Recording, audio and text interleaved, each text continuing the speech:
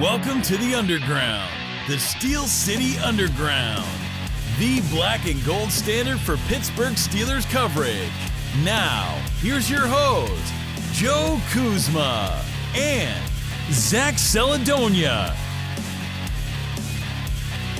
Hello, everyone, and welcome to another edition of the Steel City Underground podcast. My name is Joe Kuzma, half awake and coming to you one day after all the big Christmas festivities, Christmas Eve being a real big one here for Steelers Nation. And joining me to talk about that today, Boxing Day, a happy Boxing Day to all of our friends that may be listening in the great up north Canada. I think it's the great up north, whatever that might be. But joining us to talk about that, who might blame a different Canada here or there. One is Zach Flash Celadonia. Don't you like how I did that, Zach? What's going on, man? How was Christmas and everything for you? Oh, I love wordplay. I'm a big dad joke guy, but Christmas was great for me. Did you get everything you wanted this year, man? No, not yet though, No? because I still gotta, you can't ask for much. You start to get up there in age, and it's not the same, kind of deal. You don't necessarily get, you're lucky if you get anything at a certain point here, right? And I'm very cognizant of that when I'm thinking about my mom or my uncle or somebody like that. I try to hook them up. So, Yeah. But we still have to exchange gifts. They haven't gotten their stuff just quite yet. Some of that schedule related, some of that weather related, et cetera, et cetera. So yeah, spent my Christmas Eve freezing my nads off at Acrisure. It was actually, I was a little toasty because I had about 80 layers on and a pint of apple pie moonshine in my system coursing through my veins, brother. And it's just like, it didn't really hit you until almost the fourth quarter. It actually got warmer as the game went on. I think it kicked off, it was like 9 degrees, then it was like 13. It was like, wow, this is a heat wave. But I don't think I've ever used so many boot warmers, so many hand warmers, so many. The stories about the beer freezing, my Yingling was a slush almost as soon as you cracked that sucker open. And I was squeezing out of it. It was like an icy. I wanted to go get a straw. I felt That like can I be needed a kind of straw. good if it's the right concoction. If you had a sweet drink, I bet it was pretty good, like a White Claw or something. Yeah, I think I wonder if a White Claw with the alcohol content, it would probably turn to slush too. It wouldn't turn into 100% because it's water based. I wonder if it'd be like an ice block.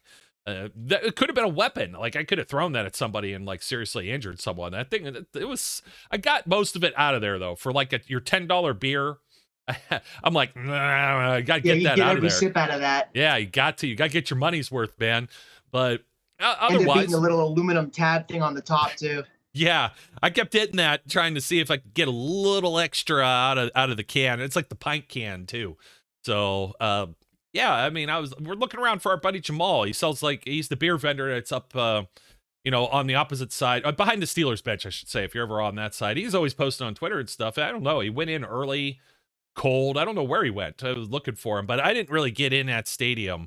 I'm like, don't need to be there early for any specific reason. I got in there for introductions, but man, whew, that was a cold one, a real cold one. And things could have went a lot worse here for the Steelers, but we have a victory Monday, still a victory Monday because we took a day off for the holidays, for Christmas holidays. A happy holidays. Merry Christmas to everyone out there watching and listening as well as I ramble and stumble and bumble through this. A little bittersweet on Christmas Eve. I heard some of the folks that watch the NFL Network got cut a little short on the Franco deal with the 50th anniversary of the Immaculate Reception, but they brought the team out there, all the surviving team, those who can make it. Jack Lambert, man, he just stays in recluse. He's like a recluse, like a hermit or something. He wasn't there, but just about everybody else. Very emotional moment for a lot of people. Art Rooney, if you didn't hear it, led off his little speech for it, was kind of to the effect of, this isn't the way we intended for this to go, or this wasn't the way it was supposed to go. So a little bit of bittersweet moment out there, but a great tribute, I think, for Franco, particularly when you finish with a score of the Steelers having 13 points and a victory over the Raiders. I thought that was pretty cool. So It was. And the game ending on the 32-yard line with 32 seconds left. Did you hear about that? Yeah, I thought that was a little bit of it wasn't 32 seconds. I'm going to pull up the game book because When you maybe let the ball go, it was 32 seconds. okay. Yeah, I think the play went off at like the 34. I think it was recovered like on the 34. Somebody like made that try and like line up a little more, I think, than what it actually was. But honestly, I was too busy to rewatch the game with all of the Christmas You festivities. just don't have any child wonderment left in you. No, I have plenty of child wonderment left in me, but I don't know. There was something else with that too. There was a couple 32s that were thrown in on that, but the final score was that was kind of the icing on the cake. And Charlie Batch actually predicted that in the pregame, which was Oh, yeah? kind of silly too. Yeah, He would know. He's been a part of a lot of 13-10 matchups. not always on the winning side either. Yeah. Man, I don't know. The people call in and they're just like, Charlie, you're the greatest. You're the greatest backup quarterback ever to play for the Steelers, and I'm just kind of like, I wouldn't call in and say that to that dude. It's like, you know, you're second place or runner up to whatever. Yeah, like I feel like it's like insult, like it's a compliment and an insult at the same time. Like it's passive aggressive to some nature. And Oh, yeah, it's very backhanded for sure. I feel like it can be, but that's where we should go when it comes to talking about quarterbacks, backhanded, and everyone who thought that Kenny Pickett couldn't be the man. Little birdie, little rumor has it, I know you want to take off with this, that one Kenneth Pickett called all his plays on the final drive. Ay, caramba. I mean, how else can you draw that up? Game-winning touchdown drive led by Kenny Pickett, calling all of his own plays. It seems like everything that works with the Steelers offense has worked well when these quarterbacks are just left to their own devices, including Mitch Trubisky, for that matter, over the last 2-3 seasons. So what have you say about Kenny Pickett leading the Steelers to victory in those final moments, man? I thought that was pretty damn sweet, all considering all the other stuff that was going on in a game that was actually quite just it just dragged. And we talk about boring from the week before. Imagine being there frozen, and it just goes back and forth, and it's like, man, can somebody do something? And I really thought that the Steelers were going to do something the drive before that, and when they gave the ball back, and I'm just like, man, Mike Tomlin's just counting on defense to do something, get that splash play, or whatever. I'm like, I hope they can get the ball back and do something with it, and they were able to. Yeah, a couple times, but the end of the game was awesome, man. It was so great, a very relieving feeling, an exciting feeling. I thought before the Steelers scored the final touchdown, I thought to myself, I haven't been this excited or nervous about a game like all year, really. You know, going into a couple of them, sure, Kenny's first start, the first game of the year, but it's been a very weird season, and the emotions that I used to feel like watching Ben and the Steelers were back. You know, I felt like the game meant something. It felt like this was a pivotal moment in Kenny Pickett's career and George Pickens' career. But it was so great to see him come back from the bad interception he had and a couple of the misfires. You know, I saw a couple of people refer to it as possibly, and I don't agree with this, his worst game of the season. And he had a couple misses for sure. There was a bad miss to Deontay over the middle. It was high. The interception, which I already mentioned. But there were a couple of drops too. Freiermuth had a huge drop earlier in the game, and I'm a big Freiermuth guy. I think he's playing like a top 5 tight end this year. But Kenny put it where it needed to be, down by the end zone on the inside shoulder, and it bounced off of Freiermuth's 2 hands. And Kurt Warner was like, that's one Kenny might want back. I was like, want it back, dude. He wasn't the one who dropped it, you know, and perspective is everything with a lot of these plays. And he also had another drop by Deontay Johnson at one point, more towards the middle of the game, that was a laser towards the middle of the field for what would have been what looked to be about a 15-yard gain. And he had Green in front of him to run further, Deontay Johnson, I mean. So there were certainly mistakes by Kenny Pickett in the first half and in the third quarter. Conditions certainly mattered. I think that affected not only him throwing the ball, but receivers catching the ball. It's not easy to catch the ball when it's that cold outside. It's like throwing around a boulder because it's so hard. It's just a different feel out there. And I don't even need to make excuses for Pickett because he came back and did it himself with that final drive. 7 of 9, 75 total yards, 138.4 rating, touchdown to end it out. And that is, I mentioned the emotions I was feeling earlier about watching this game, and in particular that last drive or the last few drives with the nervousness and the not being able to sit down and stuff that I would feel watching Ben and the Steelers over the past few years. Well, another emotion that I think I felt start to bud and grow was that, you watch guys like Ben or Peyton Manning, Tom Brady, whoever, Joe Burrow, Patrick Mahomes, Josh Allen, when they have the ball with a minute left, 45 seconds left, a minute and a half, whatever, 2 minute drill basically, Yeah. to go and try to win the game. As a fan, because we can speak from knowing from Ben, as a fan, you feel like not 100% confident, but you feel like you have like a really, really good chance, almost 100% confident. You're like, Ben's got this, Peyton's got this, whoever. Like it's part of being a franchise quarterback is having that clutch gene. And this was the first time that after we scored, it was like, okay, Kenny can be one of these guys, man, because it's. Do you have the gamer in you to be able to step up in the big moments and the bright lights? He played his best he did on the last drive. And of course, you want him to play better throughout the entire course of the game. But this was a huge step for his career in confidence. And I think it was a huge step from a fan perspective and confidence in Kenny Pickett. I'm only speaking for myself, but now I feel like if the situation arises again this year, like against the Ravens or a different opponent, and there's a minute, 2 minutes left to go and win the game, I feel like Kenny can do that. And I feel like I have a right to feel that way after what he showed. And same goes for George Pickens. The moment wasn't too big for him either. Stepped up huge, and this could be a connection we're going to see in Pittsburgh for the next 10 years. Yeah, and I'm glad you brought up the deal with Pickens, and I'm going to go back to a couple of things here. And it sounds like you did. I didn't get to ask you, but it sounds like you did get everything you wanted for Christmas just based on this game. I always get everything I want, dude. I'm an only child and Italian. Well, I'm only child also, but just come back at me at 10 years and see if you're still getting everything you want too, especially with the home and the dogs and the lady and everything else. The world would go upside down, especially if you're married with children. So you'll be just like Al Bundy talking about scoring 4 touchdowns in one game. That's it. Glory days are over, man. Oh, yeah, man. Hey, I had a 51-yard catch from the new offensive coordinator of Texas State, Mac Leftwich. Shout out. Well, my biggest sports achievement would be scoring 29 points in an 8th grade basketball game, which I think there are only like 8-minute quarters or something. I scored exactly half of our team's points in a 5-point win. They actually fouled the crap out of me, and I remember they took me over you have to take the free throws still, right?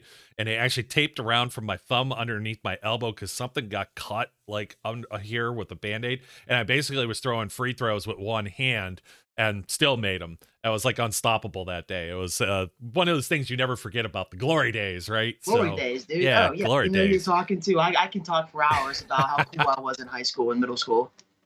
Yeah. I had some fun ones too. Over a whole bunch of different stuff, and even playing like a backyard football with friends and stuff like that, rough and tumble. Bro, dude, listen. How about like fresh out of like high school? I think it was our 2nd or 3rd year. Me and all my friends being graduated from high school. We got together for a turkey bowl, and I was the first overall pick. Never gonna forget that. That's pretty awesome. I mean, we used to play basketball, and dude behind me had like a pretty large driveway, and he had like the hoop with the chain net and everything on it, and that. And we used to have full 5-on-5 with people who had game waiting after that. And I remember times where I'd be picked first and then times where I wouldn't, but I grew up in a neighborhood where everybody was like 3-4 years older than me. I had Mr. Ohio in football live right next door to me. That dude was like good at every single sport. So who was it? His name was Sean Penny. He ended up going to Ohio State. Believe he got hurt, but his dad, I think, also played for the Buckeyes. That was many, many years ago, so it would have been around 2000 or whatever for anybody. Legacy kind of guy. Yeah. Oh, athlete and a half, man. So when you got dudes like that could just like dunk on you at will and stuff, it really. But I was gonna say, like, you're talking turkey bowl. When we play rough and tumble, and there was like a garage and we made the concrete cinder blocks right next there. That was in bounds. We used to live for just tackling and spearing people into the garage wall. And if you could survive the garage wall and score a touchdown, then you were good. But as back when you could like fall off a roof and not feel any pain. Yeah, I just saw a meme the other day that said, if our parents actually knew where and how far we did take our bicycles, like we would have been in some serious deep trouble. But yeah, the number one, let me go back to, so we're talking about memes and everything like that. The 32 thing, since it's right up here with the Pickett to Pickens, that's going to be tough to say, but I'm going to get used to it a lot. That was 2nd and 10. Derek Carr, of course, intercepted, intended for Hunter Renfrow. The play started at 36 seconds. Cam Sutton ended up with it at the Pittsburgh 34 for no gain. And then there was an unsportsmanlike conduct penalty for 15 yards enforced at the 34 right after that. So it might have been thrown at 32 seconds. You could give him about 4 seconds or something like that. The clock was stopped. There was an incomplete pass before that, but that was game over. Cam Sutton, a guy that I've been a huge stand for this entire season, seals the deal. And I felt that was awesome. They picked off Carr like 3 times in this game. They better re-sign Cam Sutton, dude. We kind of need him to stick around. But yeah, Derek Carr 3 times. Kenny Pickett outplayed Derek Carr. And Derek Carr is viewed as, like we mentioned him before in a recent show, he's viewed as a good quarterback in most people's eyes, like medium of the road at least. And Kenny played better than him. Again, because I said this for Kenny, I'll say for Derek Carr, obviously the elements I think affected both of them. It affected most of the players on the field, but Kenny played better than Derek Carr. Yeah, he did. Kenny Pickett, by the way, 26-39, 66.7 completed passes, 244 with a touchdown interception. That was at 81.6. If you want to look at Derek Carr's number, 16 of 30, 53.3 for 174. He finished with 1 touchdown, 3 picks, 42.2 quarterback rating. Raiders were unable to run the ball, 19 carries for 58 yards. Steelers top 100 once again, 27 total carries by the team for 106. They went to try and run that one play with Derek Watt again at one point, and I knew that was coming. And Najee Harris led everyone, only a 3.3 average, but still was getting it done. Still looks good out there for the most part. That average can be so deceiving, man. I know that like numbers especially don't lie, but he looks so good out there now. I'm not concerned about the average. Yeah. And I was going to say why is because situation football, they're just trying to get first downs in a lot of these cases. So an extra carry is going to knock out your average. He's just trying to move the chains, gain a yard or two, a chunk here or there. Jaylen Warren, 6 for 23. It was a 3.8. Connor Hayward had the one for 21 yards. You mean Zach Gentry? Yeah. Did you hear the broadcast? Rich Eisen's like, it's Gentry. Gentry's going. Gentry. Oh, I beg your pardon. That's Connor Hayward. Oh, they screwed up all kinds of stuff. In fact, it was it this week's game that they kept calling Kenny Mitch Trubisky? He was calling somebody Mitch Trubisky that wasn't Mitch Trubisky. I heard somebody mess up a couple times. Yeah. But that one was Rich Eisen. That was so funny. It's like, dude, they don't even look alike. Gentry's like 9 feet tall. Connor Hayward, he's built like a fire hydrant. Yeah, he really is like a little pit bull. But Steelers, hey, another 100-yard game. That's what they needed in order to get it done. That final drive, 10 plays, 76 yards, only 2 minutes and 9 seconds. So they got the ball with 2:55 remaining. Kenny Pickett, 6-yard completion, and Najee, short middle to the Freiermuth. I believe the next one's the one that gets reviewed right after the 2-minute warning for 10 yards. That pass is not getting talked about enough, man. That was a great pass. He fitted in between the sideline and what looked like 12 inches of, I guess a foot then, 12 inches between the sideline and the defender where Freiermuth just scooped it off the turf. Great catch on Freiermuth's part. But Kenny was fitting it into some windows in the game versus the Raiders. Yeah, absolutely. And Freiermuth, I agree with what you were saying earlier too. Like Freiermuth was, there were a couple passes that wouldn't have mattered if it was Trubisky or Rudolph even. They weren't doing Kenny enough favors in some cases where the offense was just stalling it with some execution stuff. And I know some people are going to pull their hair out if you even give mention that Matt Canada could be back next year, although I don't 100% believe that or advocating for it. The team, they said they were close, and we still don't know like if the offense is any good. That's the bad part, because there's still just a lot of it's low scoring, Yeah, it's like a lot of teeth every failure. week. Yeah, and you'll get a lot of that when Kenny needs the full offseason. He needs to work with guys. He needs to get Deontay and go to Florida or California or where Arizona or wherever the hell they want to go, where it's warmer weather in February, and pitch the old football around. And since they're both under contract, they should be able to do that with ease. And these guys work out with other guys they went to college with, or friends of friends of friends of friends, right? So Yeah. back onto this. After that, there was an incomplete pass to Najee, which actually that was the one that hit. It was like beneficial to the Steelers. Yeah. Oh, 2 plays later, actually, because Najee, they started going after him. This was the worst team defending against running backs catching the football in the league. They were the worst against it. And Denzel Perryman left this game. Denzel Perryman's a hell of a middle linebacker, and he wasn't in there. So it's like finally somebody woke up and said, start throwing the ball to Najee. And this is what's been missing. A lot of people, it's like, what's been missing? What's been missing? Le'Veon Bell, we used to call wide receiver 2. We used to call him a wide receiver 2. That dude was trying to get paid like a wide receiver at one point. And he had like probably 100 some targets a few of those seasons in the middle there. Absolutely. And Najee had like 70 catches last year. And he just hasn't been on the same pace whatsoever this season. I'll actually even pull it up, but within the context of this, there was three different times in a row here. It was all passes, but they got Najee involved. Now this one would have lost 2 yards. It also would have kept the clock running, but they ended up rolling an incomplete pass, reset the game clock, and that was actually beneficial to the Steelers that play, which stunk to high heaven, didn't end up in an actual completion. Yeah, that was the one time that I was a little bit on Kenny for the check down stuff. I never really get on him, or there's a lot of quarterbacks I kind of don't get on depending on the situation with who they're throwing to whenever they check it down, because I understand getting Najee the ball in space, especially when he's left wide open. But that throw looked like the dude was beating down on him instantly from the Raiders, like he was about to get lit up. So I didn't agree with that particular check down on the drive. But the rest of the throws to Najee, how can you pass those up? They're leaving him by himself on the television screen. Brian Baldinger broke it down already, and he's like, they're just not covering him out of the backfield. Look at this, wide open, bang, 10 yards. And he had the nice finish on the one where it looked like there were 3 Raiders. There were 2 right on the first down marker and another one a little farther back.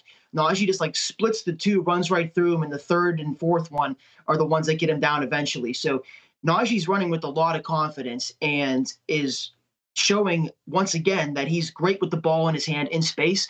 So checking it down to Najee, it can be frustrating when you're like, oh, just throw it down the field more, just stop checking it down. But when the guy gets it and goes for 10, and then you see him get it again and go for 10 more, what's wrong with that? Especially when you end the game with whatever it was, like 25-yard dagger to George Pickens in the middle of the field. There's your throw down the field. Yeah, well, that's what I was going to say. That ends up getting set up. They have a 4th and 1, and just like Kenny lay out, has been very successful. I'm trying to think. Somebody went in a jet sweep motion right behind him and kind of did the whole push the quarterback. It was Boykin. Behind. Was it Boykin? Yeah, because he looks over at him and does the foot thing to like say go in motion or come over here. Mm-hmm. And Boykin there didn't see or something, because he did it again, and that like told me that like he's asking for his help to push him, I think. Yeah, either he didn't go or he brought him back. It was one or the other. Yeah. And like I said, man, had it coursing through my veins, the alcoholic beverage. Well, it was pretty worn out by then. I was worn out entirely. Like my eyeballs. If I could have wore ski goggles,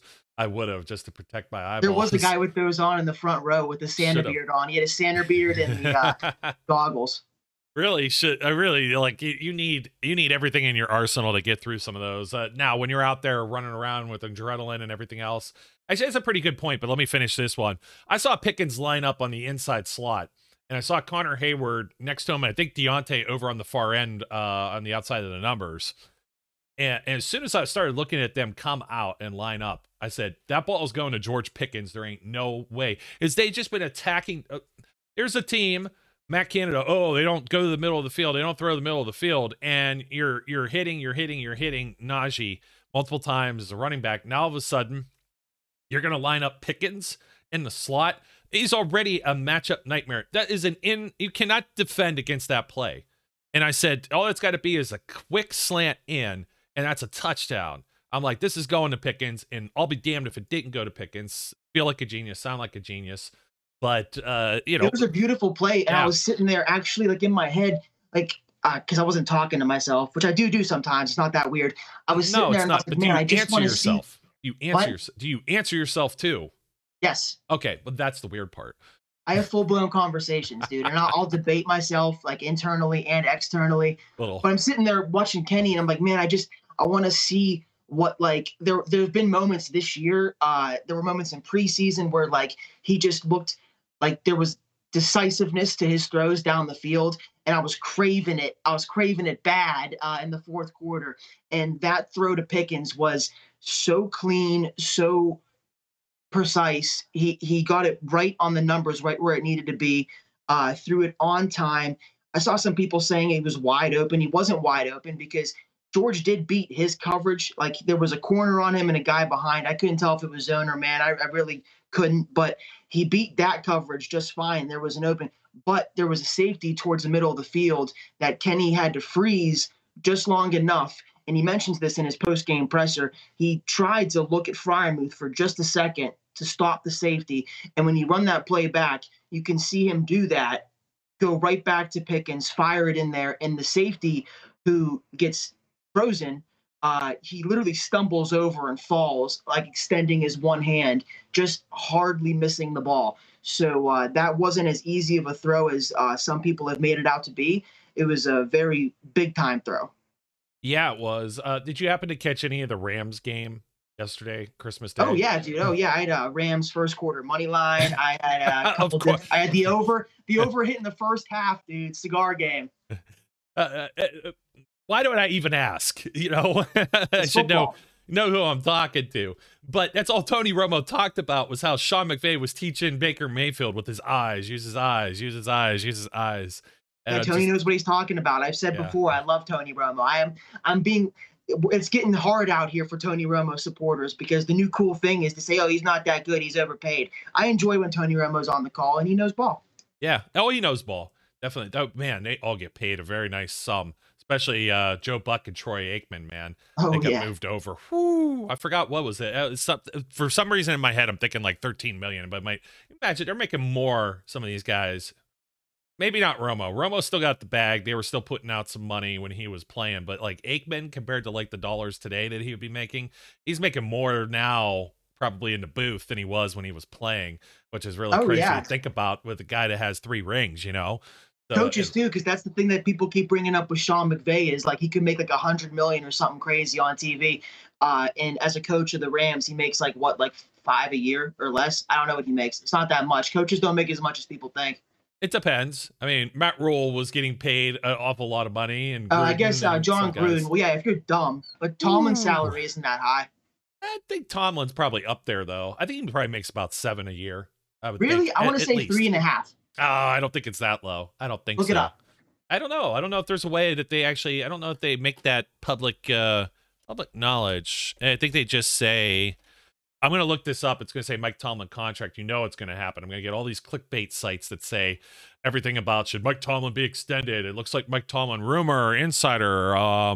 So actually, here's one here. It says this is from October of this year.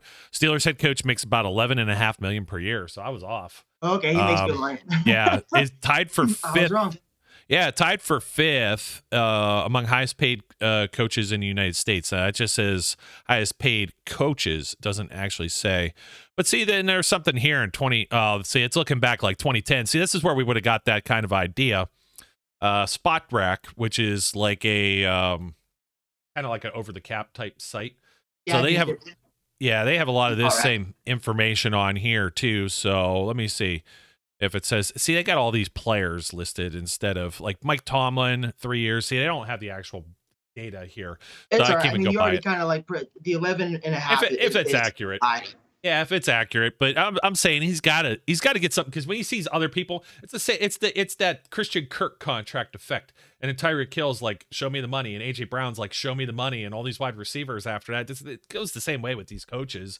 It's not like Mike Tomlin is going to hold anybody hostage over it or anything like that. But I guarantee like him, Andy Reid, Belichick, Pete Carroll, McVay, these guys are all there. McDermott's probably up there now too. Some of them get hired right in. Urban Meyer probably got paid a stupid amount of money last year also, but these are all good points when it comes to, because a lot of us were talking into the future of the Steelers, right? And this, even Stan and Charlie, and they're, shout out to them for doing this like at midnight Christmas Eve.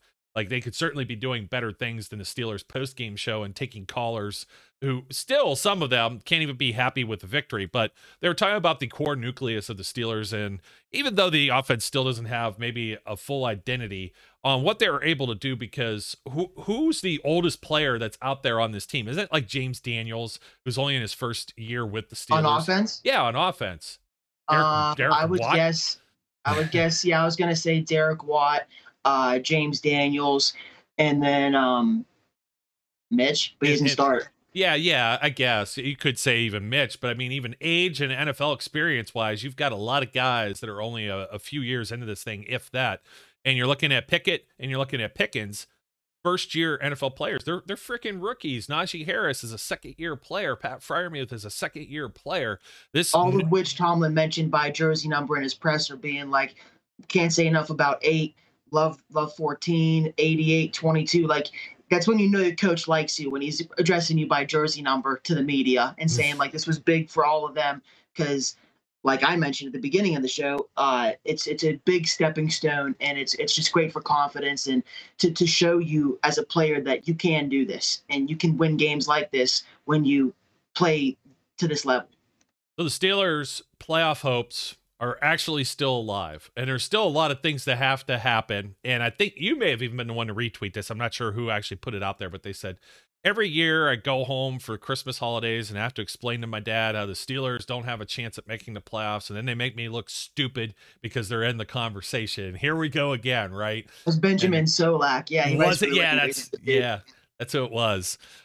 He's an Eagles fan, apparently, but his dad's a Steelers fan, so that's why he phrased it like that. Yeah, he probably has to go to the other side of Pennsylvania and has to deal with Pops being in his ear about the Eagles and Steelers and whatnot. And I'm sure that's good, table conversation between both of those teams and fans. It's kind of like Brian. I think Brian's brother is an Eagles fan too. So our own Brian he wrote. So he has a lot of stories like that. Like I said, half of my friends and family are Browns fans, which is just going to be fun enough to finish the season ahead of those clowns. I've been a low-key Eagles fan before because I was a fan of when Vic was there. Deshaun Jackson's one of my all-time favorite players. Brian Dawkins was sick. Like, they've had players over the years that have made me want to watch them and root for them. So I'm kind of like a fan, low-key. Oh, I could have swore you were going to say it was because of Mark Wahlberg being in that movie Invincible. Isn't he problematic these days? I don't know. Is he? I don't know. I think those guys are pretty bulletproof. They got the burger place. Anything they touch, man, they make money. He's just so fucking corny whenever he like talks about the Patriots or like Tom Brady. Like that video of him fucking hugging Tom Brady after the Super Bowl, and he's just looking him in the eyes, and he's like, "You're the greatest of all time. All time. You're the greatest." It's so weird to see that. And how do you get on the field? Yeah, he's probably got passes. Dude, these guys live in another world compared to you or I. You know what I mean? I go on the field, I'm in jail in a cold cell somewhere, probably in like West Newton or something. Like so. Concussion from the security team that just leveled you to get you off the field. Yeah, Connellsville. They got me in a basement somewhere, never to be seen again. So it's like, but the Steelers are still in this thing, and they went from like a 2% chance to like almost about 18% now, almost edging on 20%. And I know some things still have to happen. We still have a Monday night game as we're recording that hasn't been played yet, but their playoff chances are still alive. And there's still folks out there that are like, oh, I don't want to see them unless they have a chance of winning a ring. Why do we want to see them in the playoffs? Man, you just don't know. You go into somewhere like Kansas City where it's equally crappy weather, and like you were saying, the ball is like, it's a rock. And I think that had part of what to do with Chris Boswell missing, and not to mention the wind was swirling. There's definite wind. The wind is crazy, and you've got the hot, cold aspect in the swirl. And I was telling you off the air, the old Dr. Buckler from Youngstown State weather classes, cold air comes from Canada, warm air comes from Mexico, and it swirls around and does all that. You could see that. Like if you're in the stadium, the ball just like, it's like there's the old man cloud that just blows with its cheeks in one direction and it doesn't go the way you want it. And I know it's frustrating because it's like those are points that were left on the board. Either maybe those drives stalled and you still don't get the 3 points, and that's what you were trying to settle on. But either way, they leave some points on the board. It doesn't mean you can't compete with some teams. I know everybody in a fantasy land, if they were to make the playoffs, I understand that they're not considered by any means to be a favorite, but it doesn't mean they can't play spoiler to some degree too. But there's so It's many football. people. It's Yeah. football. Like just gotta that's get in. why, as somebody who has a not gambling problem, underdogs win a lot. Call They're 1-888. fun. We'll call 1-888. 1-800-GAMBLER. Yeah, something. Yeah.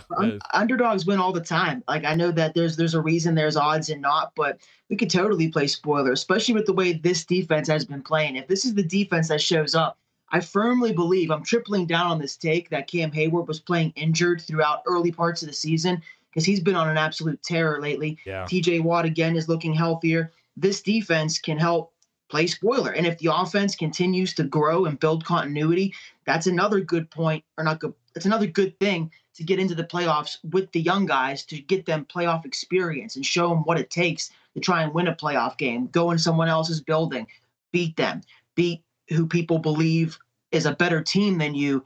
Because I'm sure if we did make it to the playoffs, if we were playing pretty much any team in the AFC that would be there, it's going to be the meme. Like, everybody on TV is going to pick whatever team we're playing against to win.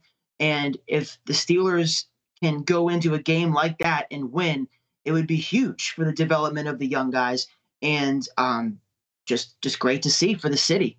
And another hell of a coaching job by Mike Tomlin as well. There you go. Here we are. He's still in this. $11.5 million a year is worth it. Yeah, that's right. He's still in this, and for everybody who said everything, he left you with a happy, Christmas Eve and Christmas Day, and left you with a whole bunch of smiles. He gave you a gift of a win. They now have a game that's been flexed in Baltimore to a Sunday night game. Man, I was actually kind of eyeballing doing that, but I don't know now. That's going to be a madhouse of a place. They got to go into there and try and do something. You still don't know. It's like some little birdie speak in someone's ear that Lamar is going to start practicing again. I don't know if that may be the case. But I think it's just the allure of Steelers Ravens. Like, the fact that we're alive at all, and the Ravens are too. Obviously, it's just like we're the best rivalry, like top three, unarguably, in sports, and the best rivalry in football, I would say, outside of Ohio State, Michigan. So I think that it makes a lot of sense that we got flexed. A lot of people are pissed about it, but at least we're a good night team under Mike Tomlin over the past 15, 20 years. The Steelers show up under the big lights, and they play well for most of the time. So I don't hate it. It's just going to be a bitch waiting all day for it to come along again, just like the past game, where this is how messed up my mind is. I need to hurt myself. I need to feel pain. I thought about, wow, what if Kenny would have thrown an interception on the last drive? Or what if that throw to George Pickens bounced off of Pickens' hands? Like, I think about that stuff, and I was like, man, Christmas would have been ruined. That would have been it. I would have been miserable yesterday throughout a duration of the day until I got at least anywhere from 5 to 7 drinks in me. Yeah, but if you get that many drinks in you on New Year's Eve now you can sleep in. You don't have to be up for the one. I know you still will be. Place your bets earlier, Zach, before you start the New Year's Eve festivities, maybe, or you're going to end up with like some crazy kind of like parlay that would have, I don't know, it would have been like Hunter Renfrow with like 4+ catches and. Dude, Christian Watson, I had him at 49.5 yards yesterday over in a 4-leg parlay. He got hurt at 49 yards. Everybody else did their part. I had Tyreek Hill over 90. Jeff Wilson, anytime touchdown. Jeff Wilson over 40 yards rushing. And then Christian Watson over 49.5 yards. He got hurt at 49. So, like, you're speaking a language I understand. You need a stat correction. I don't know if stat corrections work in the betting world, though. So we'll see. And people think they fix the over and under. How do you fix a player getting hurt on a 4-leg parlay? That I don't understand. That's just shitty luck. Yeah. I did do well this weekend, though. I had a lot of winners picked out. Saints, Packers, Chiefs in the spread, Bengals in the spread. I did pretty well, actually, for a change. Yeah, it just goes back to show you. And I was going to say this. I meant to say this to Brian on the previous show because we were talking about like chances and all these things that need to happen. And it's like, look at last year. you had to have the Jacksonville Jaguars beat the Indianapolis Colts in Jacksonville, which they've done successfully, but nobody was giving them a chance, a snowball's chance in hell to win that game. How soon you forget? Yeah, how soon you forget. And many years ago, there was a very similar set of circumstances leading into these final games, and the Steelers just missed the window because Kansas City sat all of their starters against what was the San Diego Chargers at that time. And it was like Chase Daniels was playing. And all of a sudden, it's like you needed Kansas City to win, right? And Kansas City started kicking their ass. Niall Davis, backup running back, if you remember him, he had a short cup of coffee in training camp with the Steelers. And it almost happened. They blew a call on a game-winning field goal. I believe there were two different set of circumstances with field goals. One, I think, that set the game into overtime, and then the one that was the game winner by the Chargers that eliminated the Steelers from the playoffs because the Chargers had to win to get in. And the referees, of course, didn't do their job, but it's a actual fact that you can go back and look in just about every single season. If the Steelers weren't in the postseason, they were the very first team out of it. Mike Tomlin always has them right at the line. That's why the standard there. I know that after the year before they went to 7 teams, the year before that, we were the 7th team, the hypothetical 7th team, and that was the Mason Rudolph, Duck Hodges year. So we were a playoff team by today's standards with Mason and Duck. Yeah, and they still have. That's why this team's still a very good core foundation, regardless if they make it or not. I know people are thinking about what order they're going to be in the draft, and that one that irritates me to no end, dude. Because when I go through. Here, I'll give you an example of some of the first round picks and what numbers. Joe doesn't like draft talk, everybody. Everybody relax. Well, no. It's like people want a top 10 pick. They want the team to stink, so they pick a top 10 pick. Because top 10 picks are absolutely... I thought you meant you just don't like people talking about who we might pick. Because it's so hard not to do that, dude. It's just like thinking of next Christmas. It's thinking about what you want next. I can't fault the people for doing that. But as far as wanting to tank to get a high pick, I understand the frustrations there, especially because of how we're playing. But at least the Bears pick is going to be high. We're definitely going to have a high second pick. Oh, Justin Fields killing me in my season-long fantasy. I was number 1 in both of my leagues, and I might lose both my semifinal games. And it was my fault for sitting. I sat Burrow against the Patriots just because it was at New England. And I was like, Fields, I think against Buffalo, I think this could be a shootout type game, though. Yeah, absolute opposite. But no, dude, everybody does it, man. I'm telling you, I'm in the championship in one league. I started Zay Jones over Foreman, and Zay Jones, all the models, my models, the ESPN models, every website was like Zay Jones is the one. 4 out of 5 games, good games, developing chemistry with Trevor Lawrence. Dude, Trevor Lawrence didn't even know Zay Jones was on the field half the time. He didn't even look to that side that he was on of the formation. I was watching the whole game, and he scored 2 points for me. Foreman scored 20, and currently I'm ahead about 17 points, and he has Austin Eckler left. So if I lose because of that decision, it's gonna haunt me forever. It's just everybody does it in fantasy, because there's so much luck involved, man. Everything said Zay Jones was the play, and Foreman had just been. We stonewalled him. He just. And both of those dudes, him and Chuba Hubbard, both had topped 100 and had a touchdown apiece too.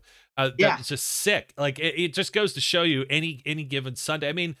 Kansas City last year, before I get back to my draft spiel, TJ Watt single-handedly had the Steelers in the lead against the Chiefs before it all went to shit.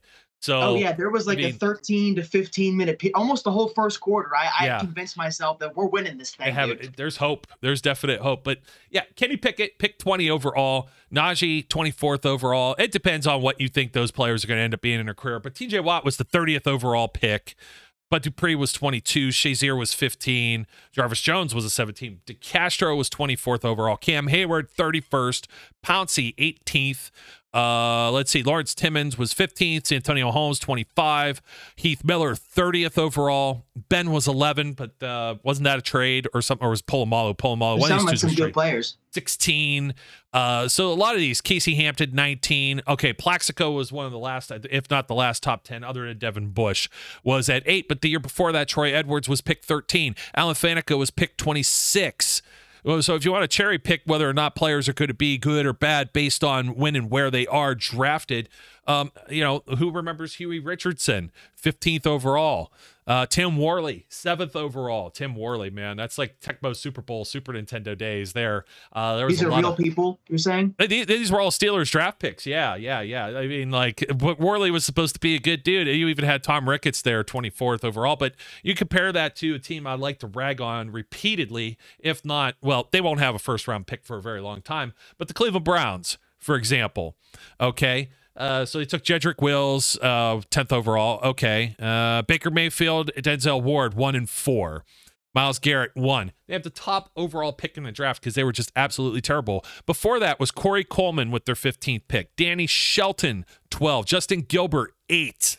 With Johnny Manziel, 22. Barkevius Mingo, 6. Trent Richardson, 3rd overall. Phil Taylor, 21st. Joe Hayden was 7. Steelers Alex Mack, good, 21. Browns bad is the point. Yeah. Yeah, I mean, how extreme do you have to be in the top 10? Braylon Edwards was a 3rd overall pick, and in the year that Ben got drafted, Kellen Winslow was 6th overall. Being in that top 10 doesn't necessarily guarantee you anything when it comes to Super Bowl rings. So when I hear people, I see comments like, well, I wish they would just lose and then get a better draft pick because they have no chance of winning a ring. Yo, that's not necessarily the case here. We don't know that for sure. And it does nothing. Just think about like the psyche of this. If you believe in momentum, have no respect for the vibes, dude. No respect for winning vibes and building continuity and chemistry in the locker room. That matters. A lot of stuff that you can't see matters in football. Whether or not you care about your teammates, whether or not you've grown with your teammates, and that winning helps that. Winning is like the water to the flower that is a young player's career. It helps it grow faster and better. And they believe. And for a number of reasons, the Steelers, there's somebody that said TJ Watt has been ineffective this year.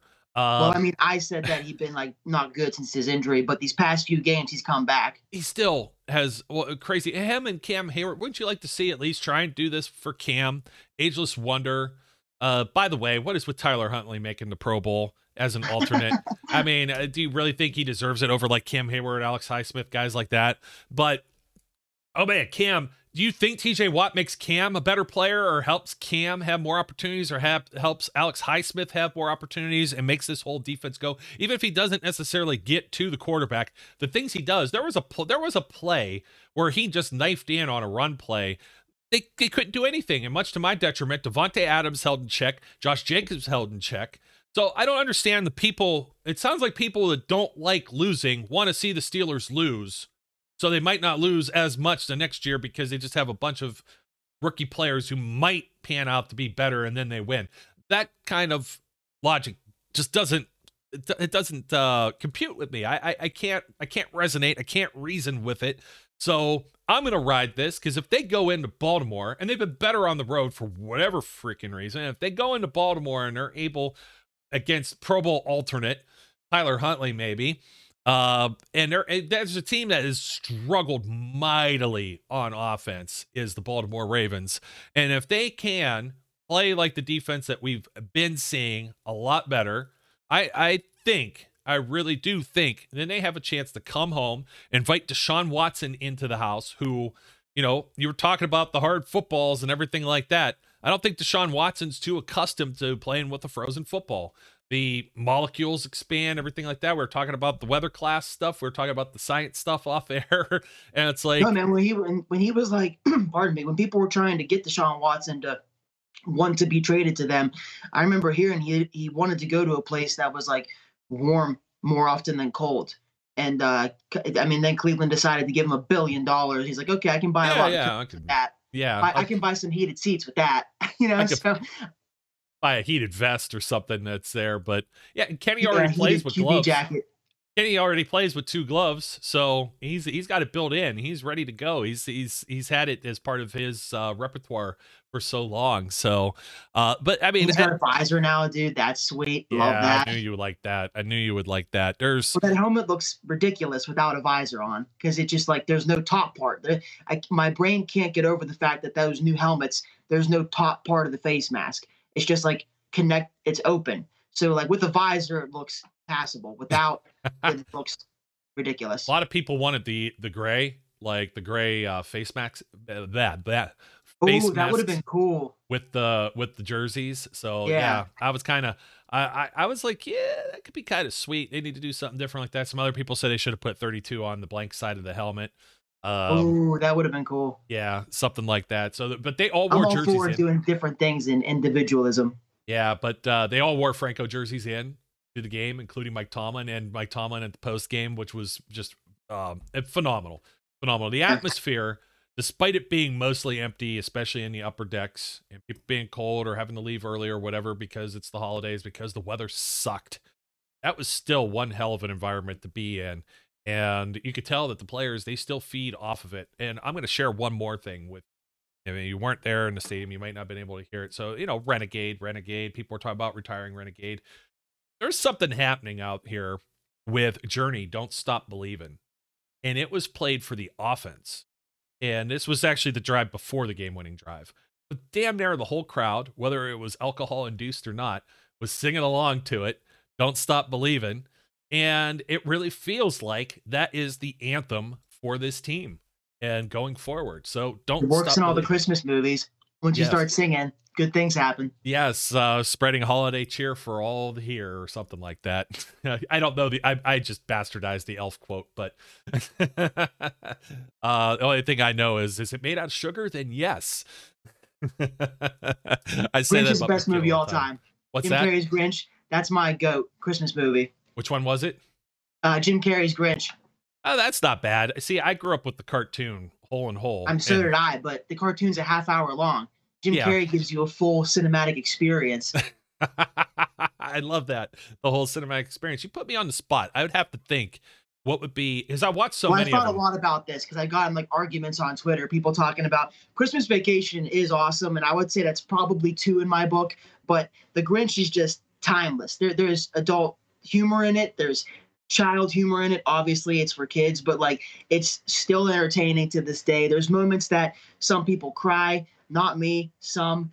And there's good songs. It's a great movie from start to finish because it gives you everything. There's character development. There's adversity. There's a really good climax. Pause. There's original songs, and you know that the devotion. Like Jim Carrey should have won an Oscar for his role in that. Not only because he is flawless in his role, and you forget you're watching a human being, but there's stories out there that were not stories, they're confirmed facts. He almost quit the movie because preparation to get into all that Grinch attire took like 4 or 5 hours every day. And his like yellow eyes, those were contacts that like actually really hurt to be in. So he gutted through it for all of us. And I mean, I just watched it yesterday. I love that movie. Yeah, you know what? It put me on the spot, and I'm trying to think what would be. It's not a movie, but my all-time favorite would have to be Rudolph the Red-Nosed Reindeer. And, Like the claymation. yes, absolutely. The Classic. Rankin and Bass stop go animation or whatever you call it, and absolutely Burl Ives, man. That every song in there is timeless. You got Yukon Cornelius. I mean, Bubbles, Silver and gold. Yeah, Hermie doesn't want to make toys. Shame on you. Like, oh yeah, they're great. I almost You know call word me for word. cute. Oh man, it's like I actually to the point where I get offended when people try to make Mason Rudolph jokes based off of such a timeless classic. Like, don't do that. Don't. That's just that's not fair. As an actual movie, I don't know. I've watched Christmas Vacation. I've watched Home Alone's pretty perfect though. Like I gotta say, Yeah. Home Alone it's those 3. You know, that's a really good point. Home Alone, Christmas Vacation, Jim Carrey's Grinch. I can watch any of those during the month of December and just be completely engaged and entertained. I just was watching Jingle All the Way, and then I went to watch. Now I put myself through some torture the last few days. That's when he has the action figure, right? Yeah, Arnold Schwarzenegger and Turbo Man doll. I got to get the Turbo Man doll, and you know, it's he has some quote that's in there that's ridiculous too. But that just like epitomizes like growing up and like the whole Black Friday kind of people like totally anti-Christmas spirit. One of the worst movies though you could probably put on is Bad Santa. And somehow I end up throwing that on every now and then because it's just so dark, but it still has a good message in the very end of it. Even though the guy, oh God, why can't I think of his name right now? Billy Bob Thornton. Billy Bob Thornton, just totally nothing redeemable about that guy and his character. Like, just really bad. And somehow he's good at that role because he's Buttermaker in the Bad News Bears remake. Yeah. So Christmas Vacation, absolutely. Christmas Story. I still got to watch the newest one. I watched the sequel. So I've been watching like sequels, like the ones I've never watched. Christmas Story 2. I know what, no free plugs, but I heard that. I didn't hear that. I went to go see Violent Night. That was good. The guy from Stranger Things is Santa. It was good. Yeah, you're taking my thunder here because I said I'm going to probably watch Die Hard tonight. Finally find some time. I'm just trying to figure out, can I watch that with the kid around? Because it's rated, believe it or not, if I bring this up, top 100 Christmas movies, right? And this will be for our 2%ers that are still left at the very end of this, talking Christmas movies. It's a Wonderful Life, followed by Die Hard. It's a Wonderful Life, dude. That's a try-hard move when you say, that's my favorite Christmas movie. You cannot tell me that that's your favorite Christmas movie. What's your favorite part? Do you have a memorized line? Do you enjoy the music? It's so boring. It's in black and white. It's not a good movie. I don't understand the whole like, oh, It's a Wonderful Life. And same goes for White Christmas, Ben Crosby, the most overrated artist of all time, Ben Crosby. I can't stand that song. It's not. It doesn't sound good. Oh man. Well, as we continue to look through a few more of these, hold on. This is great because I was actually having the same debate for music for those who want to hang on when it comes to timeless, like Christmas, whatever. Okay, so Christmas Carol. This version of it, I'm not as familiar with. I'm more of the George C. Scott one. The Muppets one's really good. Yeah, Mickey's Christmas Carol is also very good. The animated one. Yes, it is. Yeah, very underrated. Home Alone's on this list. Rudolph. You're just gonna go through the top 10. National Lampoon's Christmas Vacation, absolutely. Christmas Story. Here's the other one that'll it might bore you to tears, and this might be blasphemy for people, but Miracle on 34th Street. I'm just that's not one I get into. And then Elf and Gremlins is on here, and then somehow Bad Santa we were talking about. But there's the one that doesn't belong in this spot at number 13 is Scrooged with Bill Murray. That's a top 10 Christmas flick. I don't care what anybody says. That is one of the GOATs. That may be one of Bill Murray's best movies ever. And you got to give an honorable mention to Charlie Brown Christmas also. And if you flip back around, and I know what you were saying about like, you're saying some sacrilege to some people about It's a Wonderful Life. And I say a lot of the same things too when it comes to music. And I say, how dare anyone disparage or besmirch the good name of Mimi, Mariah Carey? She's the queen of Christmas, Burl Ives, the king of Christmas. And if you put on any version of Frosty the Snowman other than Jimmy Durante and his like New York, New Jersey kind of drawl, I don't want to hear it. Those are the songs for me. It's hard to pick a top 5. I put a few out there. Trans-Siberian Orchestra, probably the Christmas Eve, what is it, 1979 Sarajevo, whatever it is. Santa Tell Me by Ariana Grande is a really good song. Oh, it's like the new age classic. I could definitely get into that. But man, Burl Ives, now my mom was getting me more towards she got me swayed a little bit to Gene Autry, okay? Rudolph the Red-Nosed Reindeer with Gene Autry, and I could say, yeah, it might be I don't know though. Burl Ives, just there's something with Burl Ives. And then there's also a Burl Ives song that's out there with David Bowie. That's a really good kind of mashup with like Little Drummer Boy in that. So there's a lot of good Christmas music. I'm just not one of those folks that can listen to it year round. Wait till Thanksgiving, and then we could start. Mimi could come out of her cave just like she did in the Macy's Day Parade. But otherwise, don't you say between Thanksgiving and like New Year's, don't you say a damn bad word about her. She has the voice of an angel. Yeah, she's this nation's symbol for Christmas. Yeah, pretty much. Well, dude, I think that'll do it. We're so far off the football reservation, but always good to have fun. We're up against it. It's an hour show on a holiday week, so hopefully most of you out there, hopefully you were safe. You didn't get into any kind of shenanigans or trouble or any adverse weather that affected you in any kind of way, shape, or form. And we're both here, myself and Zach, so hopefully we'll be here later this week. We'll do some, or Brian or whoever decides to pop in here. We'll see. Man, I should go back and get Wilcox. He told me just to call him Wilcox, Justin Wilcox, over from the Ravens side, because he got to talk his smack last time with the Believe in Ravens. I should have him back. He was an awesome dude. And I'm just going to say, yeah, now it's time for payback, man. Because, the Steelers split these division games. Ravens, Browns coming up. We might have a shot. Might be an outside shot, but to quote another Jim Carrey movie, you're saying there's a chance. So take it easy, dude. Thanks for joining us, Zach. And we'll do it again, man. Oh, yeah. Can't wait, brother. Absolutely. So, folks, don't forget to like, comment, subscribe. If you've been hanging around this long, we'll get your answer to Brian's riddle, to which there was 1,000 comments. And also the one Jag who told me I didn't use a picture of Franco on the podcast artwork. It's like, we talked about Franco. I'm not going to exploit an unfortunate situation just to get us clicks, likes, and views. So to that, my 2%ers. Hey, how do you throw a party in space?